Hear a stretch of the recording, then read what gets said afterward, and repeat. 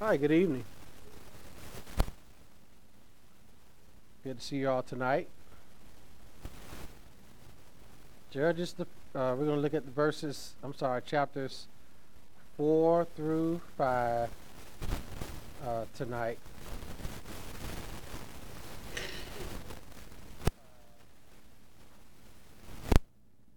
It's good to see you all and those watching on Facebook. What I did, I shared the live on my Facebook page so that anybody on my Facebook page, look at it and they can. Not that I didn't know how to do it, I just didn't think about it. Like, hey, I can share this on my Facebook page. If you have it on your phone, I can show you how to do that one day, like on a Sunday morning or something. If you're on Facebook, it's a way that you can share the live from the church onto your profile. Just hit the share button and just do it that way. And that way it'll show on the church website and on your page for anybody, any of your Facebook friends to see it too. So remember, next Wednesday, no Bible study. We'll be out of town. So we're in the 4th and 5th chapter tonight, which looks at the reign of Deborak and Barack as king. So we'll look at that chapter 4, and then chapter 5 is the Song of Deborah. So we're going to look at that. Also, hopefully you all had a chance to read ahead. So I'm going to go for the Lord in prayer and ask him to bless our time in his word. Lord, thank you for the faithful here tonight. Thank you for those who are watching on Facebook Live. I pray, Father, for your help, the Spirit's help, to help me to teach this text well, as we always seek, Lord, to exposit your word verse by verse and word for word, to give a good context of what we're studying so that we can learn about you and learn what you require of us, Lord, and what you are teaching us about yourself, and how everything points ultimately to the Lord Jesus Christ. So, Lord, fill me with your Spirit tonight to teach this text well. And, Lord, send your Spirit also to illuminate your truths to us tonight. Lord, feed us from heaven with your precious word, and may we be blessed by it. In Christ's name, amen. So, again, we're looking at chapters 4 through 5 in the book of Judges. We're going chapter by chapter through this book. And so tonight brings us to Deborah and Barack. And remember, after Joshua died, Israel did not have anyone to lead them. So we have to always be reminded of that. And so Judges came to lead Israel. That's why we got the name of the book, Judges. And remember Israel, their pattern of apostasy, where they departed from God and God punished them, and they repented, and then God restored them. Remember, that's going to be the pattern throughout most of the book. So here in this chapter 4, we read of the 4th judge to rule over Israel, and her name is Deborah. So it says in the beginning, verses 1 through 3 of chapter 4, and the people of Israel, again, or when Ehud was dead, the children of Israel did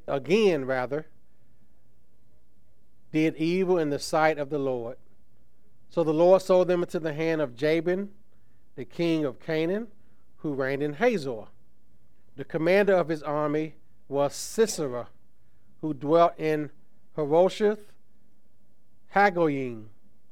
And the children of Israel cried out to the Lord, for Jabin had 900 chariots of iron, and for 20 years he harshly oppressed the children of Israel. So here we are again.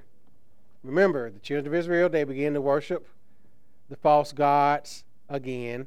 Remember, the land had rest for 80 years. You see that in verse 30 of chapter 3. So they had rest for 80 years. But once again, what did they do? They abandoned God. They did evil in the sight of the Lord. And what was the evil? The evil that was done before, where they intermarried. They gave their sons to the daughters of the Canaanites, and the Canaanites gave their sons to Israel's daughters, and they worshiped those pagan gods. We looked at that in the previous chapter. So when we talk about what they did evil in the sight, it's back to the same thing. Idolatry, pagan worship, intermarrying with the pagans. So that was their sin. That was their sin. So they did this evil. So it's the continual drift to disobedience. So now God kept working with them, although they kept forsaking God. Think about that. God still worked with them, although they kept forsaking him. So the Lord sold them into the hand of Jabin, the king of Canaan. That's what happened. So God loved Israel too much to let them go their own way. Sometimes in our life, in the Christian life, we sin and rebel against God.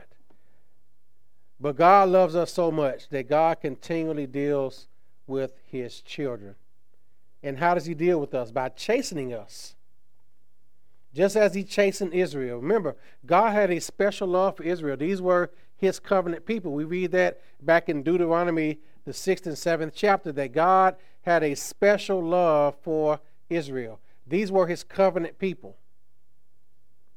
Remember, he told Israel, you didn't choose me, but I chose you.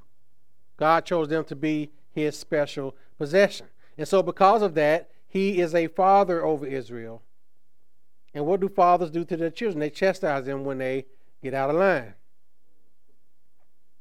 So we're thankful as believers that God is our Heavenly Father. Remember, he's only Heavenly Father to those who are in him through his Son, Jesus Christ. To his children, he deals with us because we are his children. Hebrews 12 tells us that if we're without chastisement, then we're illegitimate children. God chastened those whom he loves. So if God is not chastening us, then that means that he doesn't love us. That means we're not his children. So he sold them into the hand of Jabin as a punishment.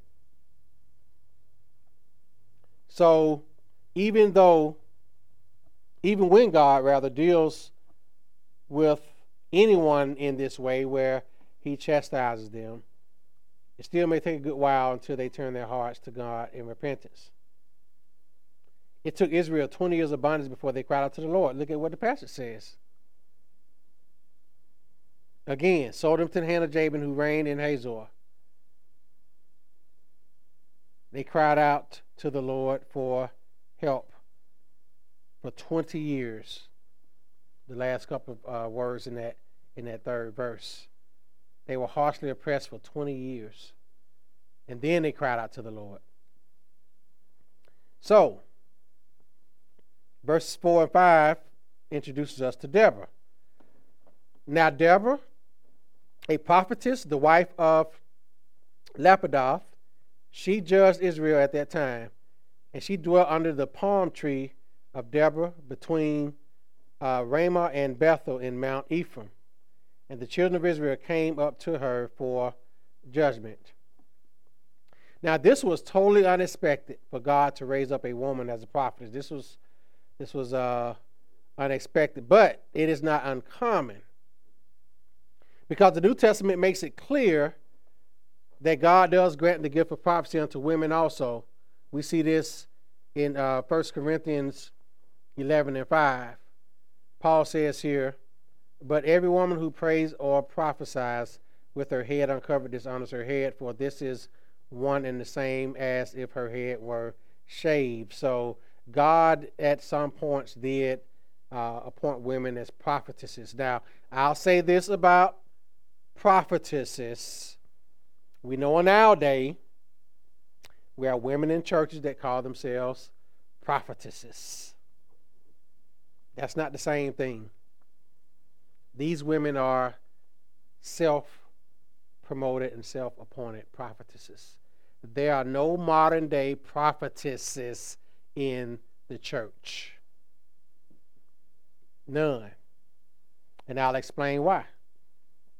First of all, with Deborah, this was unexpected, but it was also, now God did have several prophetesses in Scripture. Miriam, Exodus 15 and 20. Miriam the prophetess, she was Aaron's sister. Okay, so you had Miriam. Then you had Huldah in 2 Kings 22 and 14, if you want to write these verses down. So you have Miriam, Exodus 15 and 20. You have Huldah, Huldah, in 2 Kings 22 and 14.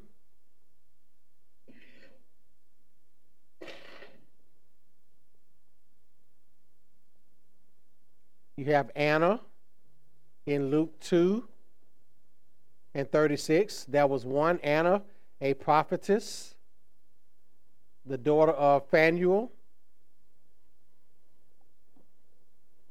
That's Luke 2 and 36.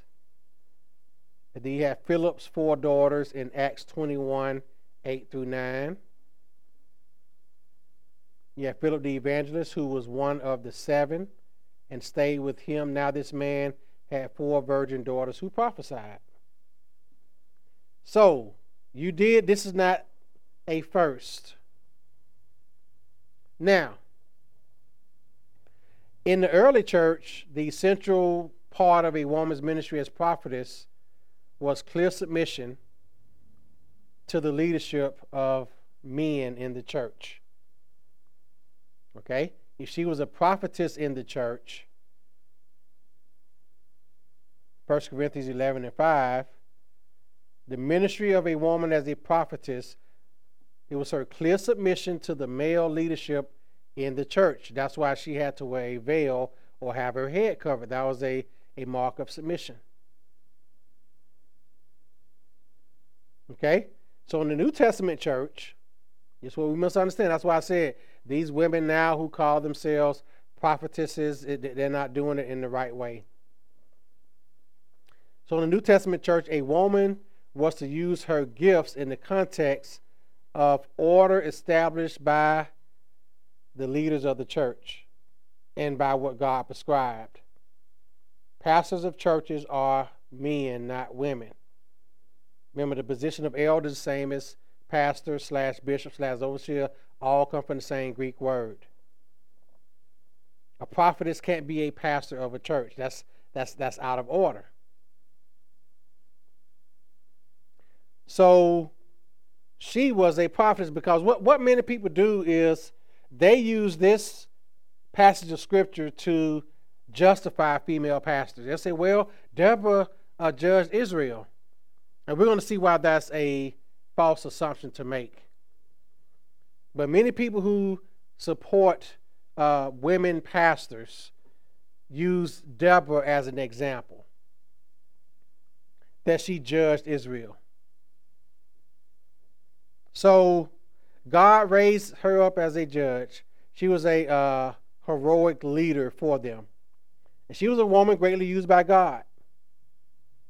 Now, the thing is that it's not that God cannot use a woman, because God can use women to do mighty things in his church. It's not that women shouldn't do anything in churches. That's not what that means. But Deborah was under the authority of Barack, number one. But also, the issue is of headship, final accountability, and authority. And God granted those responsibilities to men in the church and in the home.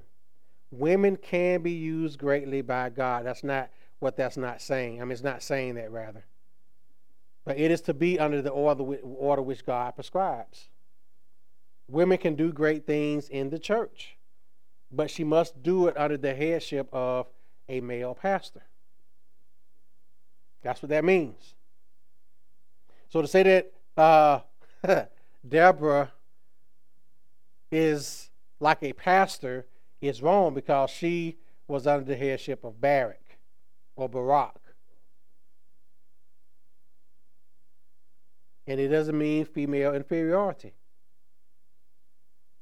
Okay? Because a woman couldn't be a pastor doesn't mean that women are inferior to men.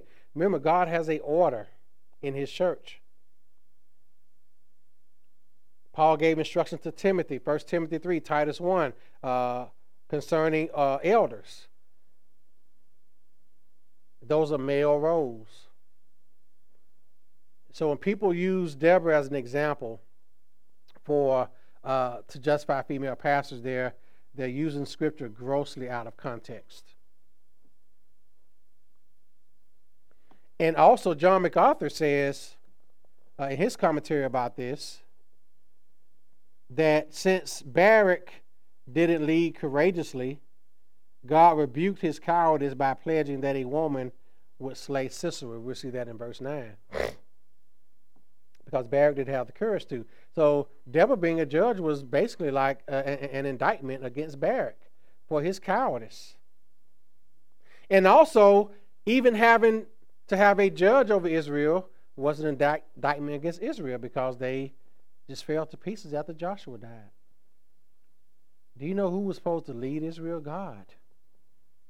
But they forsook the Lord. They forsook the Lord's leadership. So what did God appoint over them? Judges. If Israel had followed God, guess what? They would have never needed judges to lead them in the first place. Think about that. They would have never needed them had they obeyed God and had they followed God's lead. They wouldn't have even needed a judge in the first place. So it said the children of Israel came to her for judgment because they needed her guidance. So Deborah calls Barack here in verse 6 and 7 with a message from God. So then she sent and called for Barack, the son of Abinoam, from Kadesh in Naphtali, and said to him, Has not the Lord God of Israel commanded, Go and deploy troops at Mount Tabor? Take with you 10,000 men of the sons of Naphtali and the sons of Zebulun, and against you I will deploy Sisera, the commander of Jabin's army, with his chariots and the multitude at the river Kishon, and I will deliver him into your hand. So Deborah never did believe that God called her alone to deliver Israel. She realized that God would do this work through Barack. So she realized that she could not do this by herself. So verses 8 through 10, it says, And Barack said to her, If you will go with me, then I will go. But if you will not go with me, I will not go. So she said, I will surely go with you. Nevertheless, there will be no glory for you in the journey you are taking. For the Lord will sell Sisera into the hand of a woman. Think about that. Then Deborah arose and went with Barack to Kadesh. And Barack called Zebulun and Naphtali to Kadesh. He went up with 10,000 men under the command, and Deborah went up with him.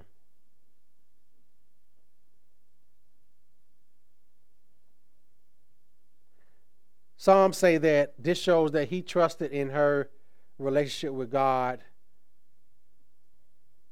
more than with his own relationship with God. I say that he showed cowardice by not leading by himself. That he didn't need to ask her to go with him. He could have done that himself. But he preferred the inspiration of Deborah's presence to go with him to help him.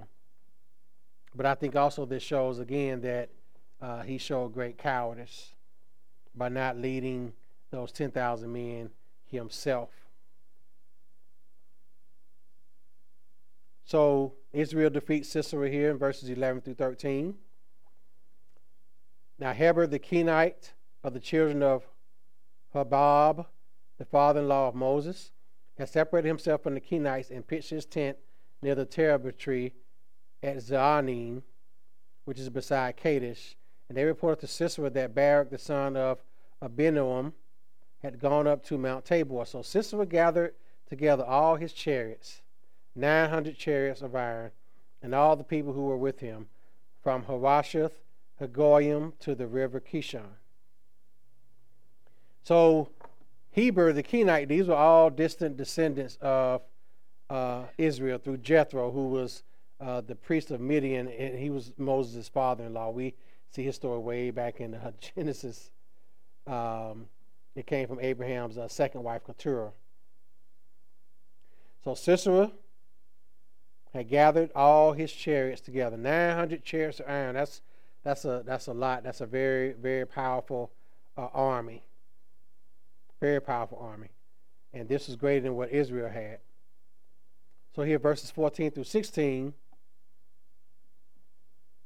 we see Sisera and his army is going to be defeated. Then Deborah said to Barak, "Up, for this is the day in which the Lord has delivered Sisera into your hand." She was speaking as a prophetess. "Has not the Lord gone out before you?" So Barak went down from Mount Tabor with 10,000 men following him. And the Lord routed Sisera and all his chariots and all his army with the edge of the sword before Barak. And Sisera alighted from his chariot and fled away on foot. But Barak pursued the chariots and the army as far as Harshahath, Hagoyim, and all the army of Sisera fell by the edge of the sword. Not a man was left. So Barak went down with 10,000 men. 10,000 men. But what I like is the Lord routed Sisera and his chariots. Because of Barak's trust in God and his trust in the armies of the Lord, guess what? God gave them a great victory. When we trust in the Lord to fight our battles, friends, God gives us the victory. But we have to trust in the Lord. We have to give it over to Him. When we're praying for people, for different things, we trust the Lord. We give it over to Him. Lord, you know what's best. Lord, you know what to do. Lord, to you belongs glory. Lord, may you be glorified when this prayer is answered. Not me, but you. That's what we ask. We want God to receive the glory, not ourselves, not us. We want to say, Lord, to you alone belongs the glory. And guess what God does? He goes to battle for us. Against our enemies in the flesh and against our spiritual enemy, the devil, against anything that comes up against us, we give it over to the Lord. We ask the Lord to fight our battles for us. And guess what? He's mighty to do that because He is the Lord. He gives His people victory. Amen. Keep trusting Him. Amen. Just keep holding on and trusting God. The Lord routed them.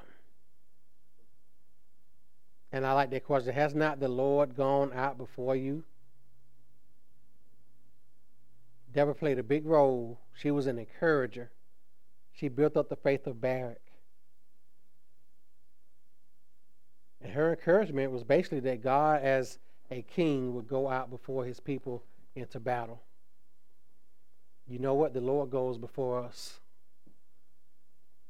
When you hear someone say, "The Lord be with you," when people say that, what they mean is the Lord go before you. Like the Lord be with you this day. Each and every day, the Lord be with you.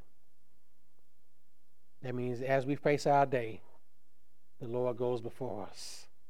He paves the way for us. He leads us throughout our day. We follow His lead. We follow the lead of the Holy Spirit. God, the Holy Spirit, the third person of the Trinity. We follow His lead. We hear God's voice as He leads us throughout the day. The Lord goes before all of us, all of His people. The Lord goes before us every day. Remember, He's omnipresent. He's everywhere. So He is ever present before His people. He's always present before us. He always goes before us. And He went before Israel as they went into battle. So it says here in verse 17, but Sisera fled away on foot. Remember, his army was killed, but he survived. However, Sisera had fled away on foot to the tent of Jael, the wife of Heber the Kenite, for there was peace between Jabin and the house of Heber the Kenite. And Jael went out to meet Sisera, and said to him, Turn aside, my lord, turn aside to me. Do not fear. And when he had turned aside with her into the tent, she covered him with a blanket. The suspense grows. Then he said to her, Please give me a little water to drink, for I am thirsty. So she opened a jug of milk, gave him a drink, and covered him. And he said to her, Stand at the door of the tent, and if any man comes and inquires of you and says, Is there any man here? You shall say, No. Then Jael, Heber's wife, took a tent peg and took a hammer in her hand and went softly to him and drove the peg into his temple. And it went down into the ground, for he was fast asleep and weary, so he died. That was a gruesome way to go. And then Barak pursued Sisera. And then as Barak pursued Sisera, Jael came out to meet him and said to him, Come, I will show you the man whom you seek. And when he went into her tent, there lay Sisera dead with a peg in his temple. That is something. God did promise that a woman would defeat Sisera. He did promise that. And guess what? Because look back at verse 9. For the Lord will sell Sisera into the hand of a woman. So she prophesied that. And guess what happened? God sold his hand to a woman, and that woman was Jael, and Jael ended up killing him. So Deborah was right. Now, back in these days, women had their tents apart from their husbands. So she snuck in masterfully and killed him.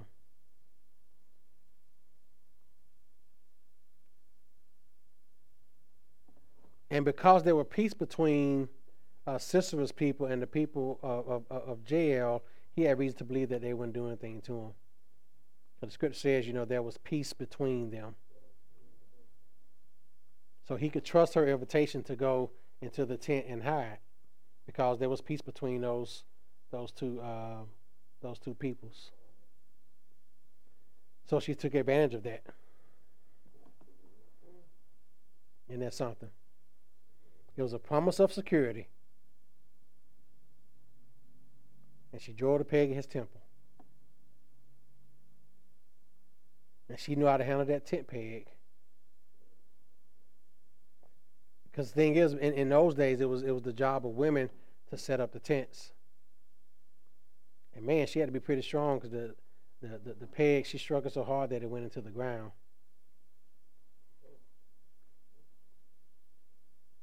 So God used her treachery to accomplish his purpose. And this was God's way of judging him, because he had oppressed God's people. Back in the 3rd verse, we see that. And what this shows is that God can make even the evil of man serve his purpose. Sometimes God uses the evil of man to accomplish his purposes. You think about Israel, the book of Ezra begins when Cyrus was king, and Cyrus was a pagan.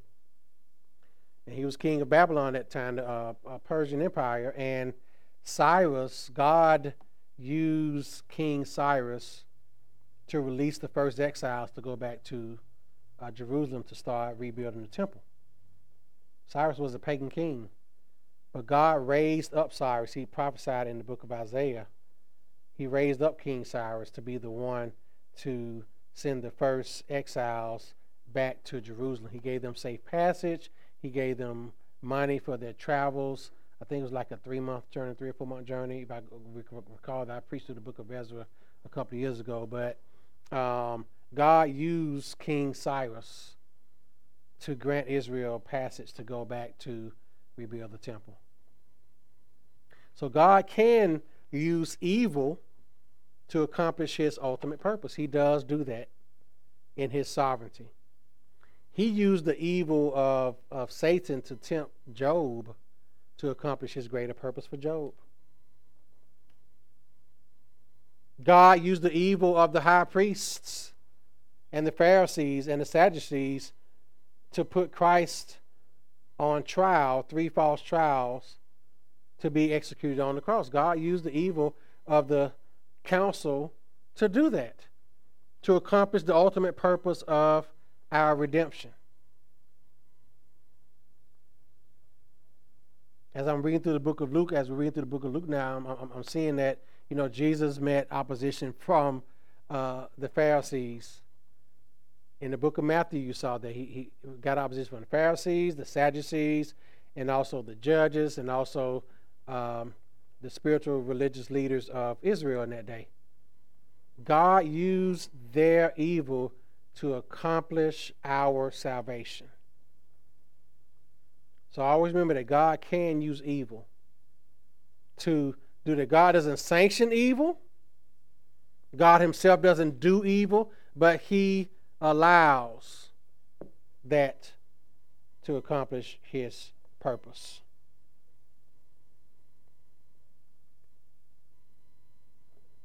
So we get to the end of the chapter, verses 23 and 24.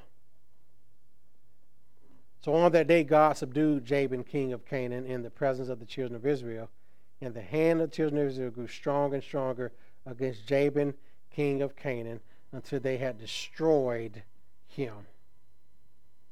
So the battle against Sisera was important. It gave them confidence to go to battle.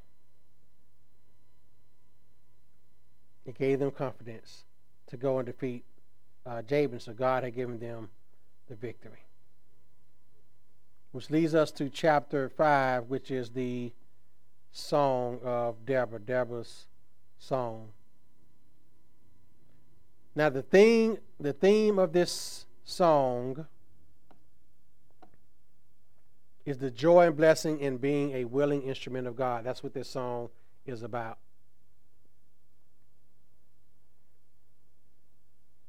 And I love the opening verses of this song. When leaders in Israel, when the people willingly offer themselves, bless the Lord. Now, songs in the Old Testament, especially before the Psalms, and even some Psalms, songs in the Old Testament in particular, or Jewish songs of deliverance, often happened after great deliverance. In Exodus 15, you have the song of Miriam after God had defeated, the chariots, Pharaoh's chariots in the Red Sea. You have the song of Miriam in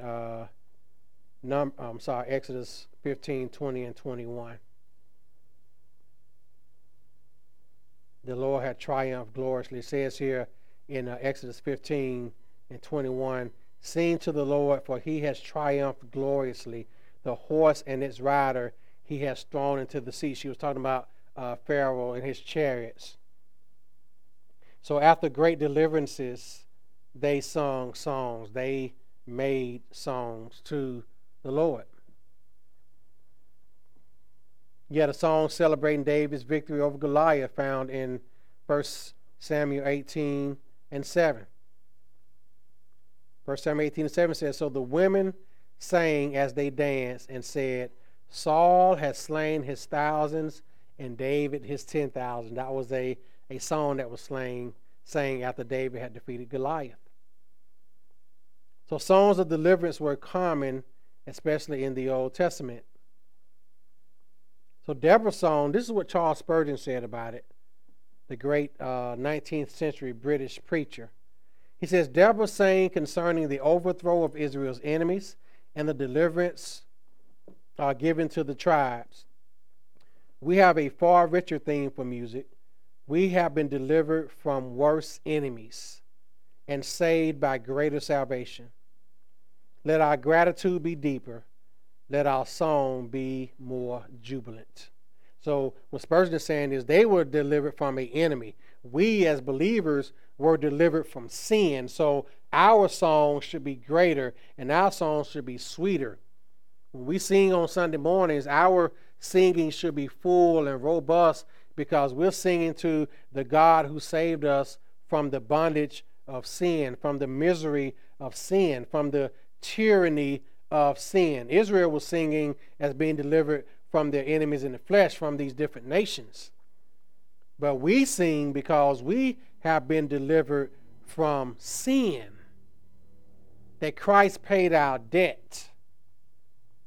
He purchased our salvation on the cross. He died as our substitute on the cross. So when we sing, man, it should be jubilant. It should be joyful. That's what Spurgeon, that's what Spurgeon is saying. That's what he's saying. Israel sang songs of deliverance. We have a far richer theme for our music. And that is the theme of deliverance from sin.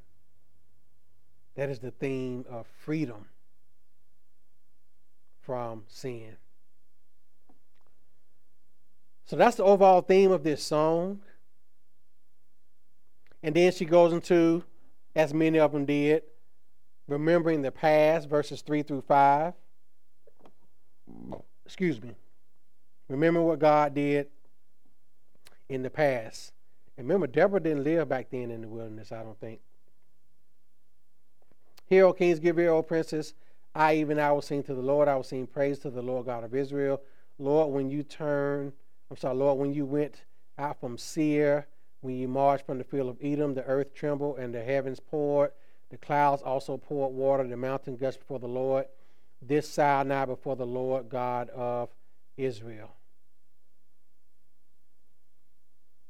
So she was recalling the time when God did the same thing on behalf of Israel in the days of the Exodus.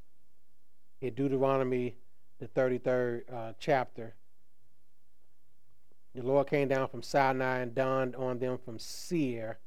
He shone forth from Mount Paran, and he came with 10,000 of saints. From his right hand came a fiery law for them. That's Moses recounting what God did for Israel in the wilderness. So she was recalling the way that God kept his people and the way that he keeps keeping them. We sung the song Shepherd Sunday, right? The Lord my shepherd leads me, how God keeps us, how he perseveres us, how he preserves us. He will hold me fast. Another song we sing, though our faith may fail, Christ holds us fast. Though the tempter will prevail, Christ will hold us fast.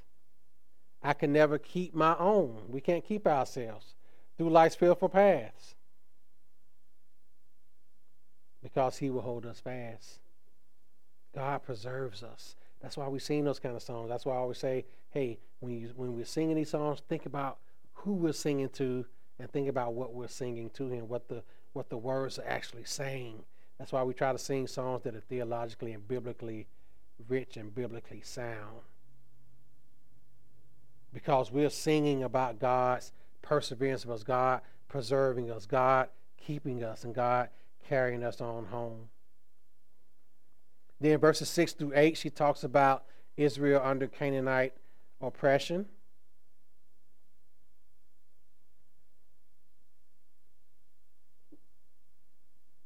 So that's what we see in those verses 6 through 8. I'm just kind of doing an overall summary of most of these. I'm just kind of highlighting some different things. Then verse 9, she gives what we call a refrain. Bless the Lord for leaders who led and followers who follow. My heart is with the rulers of Israel who offered themselves willingly with the people. Bless the Lord. So this shows Deborah didn't care only for her job of leadership. She had a heart for other leaders and their work also. She wanted to see the kingdom of God advanced, basically. She wasn't just concerned about herself, as a lot of these so-called leaders are today. You know, most of these pastors today, especially these false pastors, they're all about promoting themselves. That's all they're about. All they're about. They're about self-promotion. They say that they're about the kingdom, but they're about their kingdom. They're about building up their kingdom. They surely do. They have a lot of followers. And they're all about building up their kingdom. I was praying this morning and praying yesterday, Lord, send some people from these churches to our church. We're preaching the true gospel over here. Because these people are fleecing the flock of God because they're all about themselves. And Deborah here was saying, no, it's not about me. My heart is with the rulers of Israel who offer themselves willingly for the people.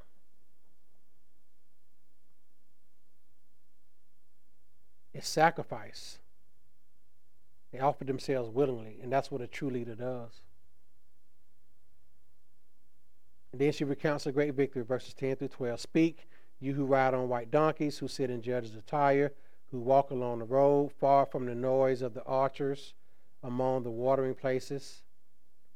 There they shall recount the righteous acts of the Lord, the righteous acts for his villages in Israel.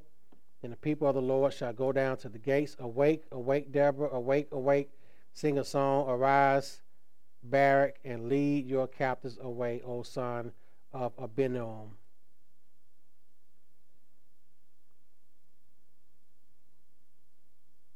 So this is her recalling the great victory that Israel had. And then she names all the tribes in verses 13 through 18. And then in verses 19 through 23, the battle is described as a curse on an unhelpful city.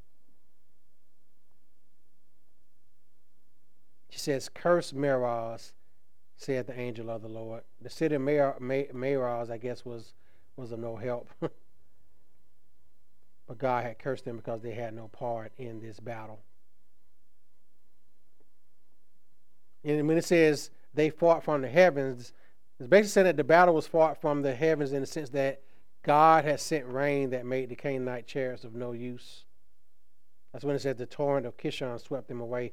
So God had miraculously intervened by causing it to rain, making it hard for those chariots to move in that mud and dirt. And then verses 24 through 27 gives praise to Jael for killing Sisera. Call her the most blessed among women. Blessed is she among the women in tents. And then she recalls what happened.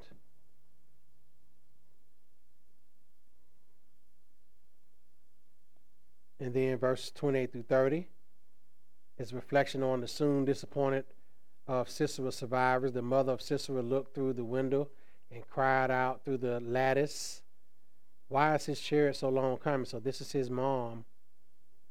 Why tarries the clatter of the chariots? Her wisest ladies answered her, yes, she answered herself. Are they not finding and dividing the spoil to every man a girl or two? For Sisera plunder of dyed garments, embroidered and dyed, 2 pieces of dyed embroidery for the neck of the looter. So his mother was looking for him. So it was a sad occasion for his family. And this is the consequences of war. This is the consequence of being evil. At times you can bring hurt to your own family. And this was the consequence of Jael's action also. So the Bible doesn't skip over that. So she was hurt by that. And then it ends with verse 31 here. Final praise to God. It says, thus let all your enemies perish, O Lord. But let those who love him be like the sun when it comes out in full strength. And so the land had rest for how many years? 40. Had 80 years rest last time, and then 20 years of oppression, and now another 40 years of rest. Now I'll say this, in this end part here. To love God is to hate his enemies. To love God is to hate his enemies. When you love God, you hate the enemies of God. Because those who hate God, they hate you. Think about that. Because he's your God. Those who hate God hate God's people. You can't love God's people and hate their God. You can't do both of those things. You can't hate God and love his people. Because we belong to God and God belongs to us. We are his and he is ours. So it says here, let all your enemies perish, O God. We should pray for God's enemies to perish. Bring them to repentance, Lord, or they will perish. We pray against God's enemies, the enemies of God's people. Because you know what? They can care less about you. They can care less about you. But we pray against God's enemies. I pray that they be saved, but I also pray against them. Lord, the enemies of your church and our nation and our world, we pray against them. That the gates of heaven push them back. That the gates of hell not prevail. Because you know what? The gates of hell are not going to prevail against the church anyway. Christ said that he's going to build his church. No matter how much opposition the church receives, the gates of hell will not prevail against the church.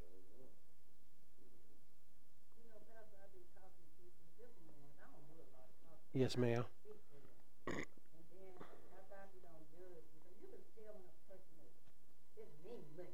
Yeah. Bristle up and everything, and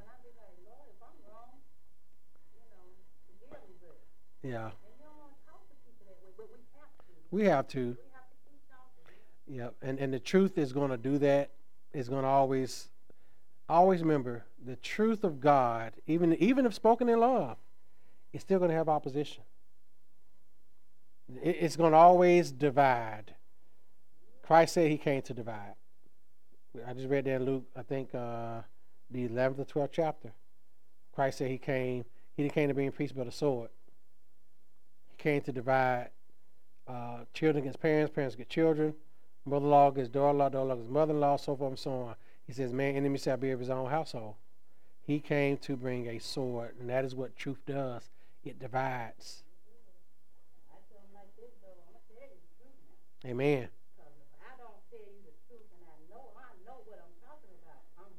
Yep, exactly. That's right. People need to hear the truth. And if you're prompted by the Spirit to tell that truth, you do it because you don't want to sin against God.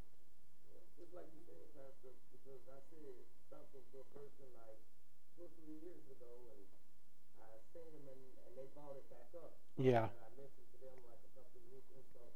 Don't think that people don't hear you when you're talking to them. Yeah. I can speak on it with God's word. It's going to stay. It is. It is. Truth will do that. It surely will. Yeah. So don't be afraid to speak the truth, even in love. Just don't be afraid to do it. Don't be afraid of people's reactions. We have to just be consistent with the truth, no matter what. Amen.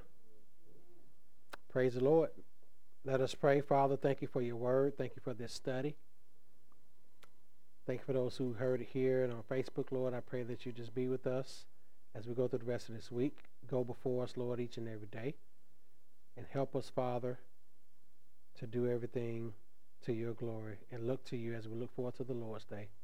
In Christ's name I pray, amen.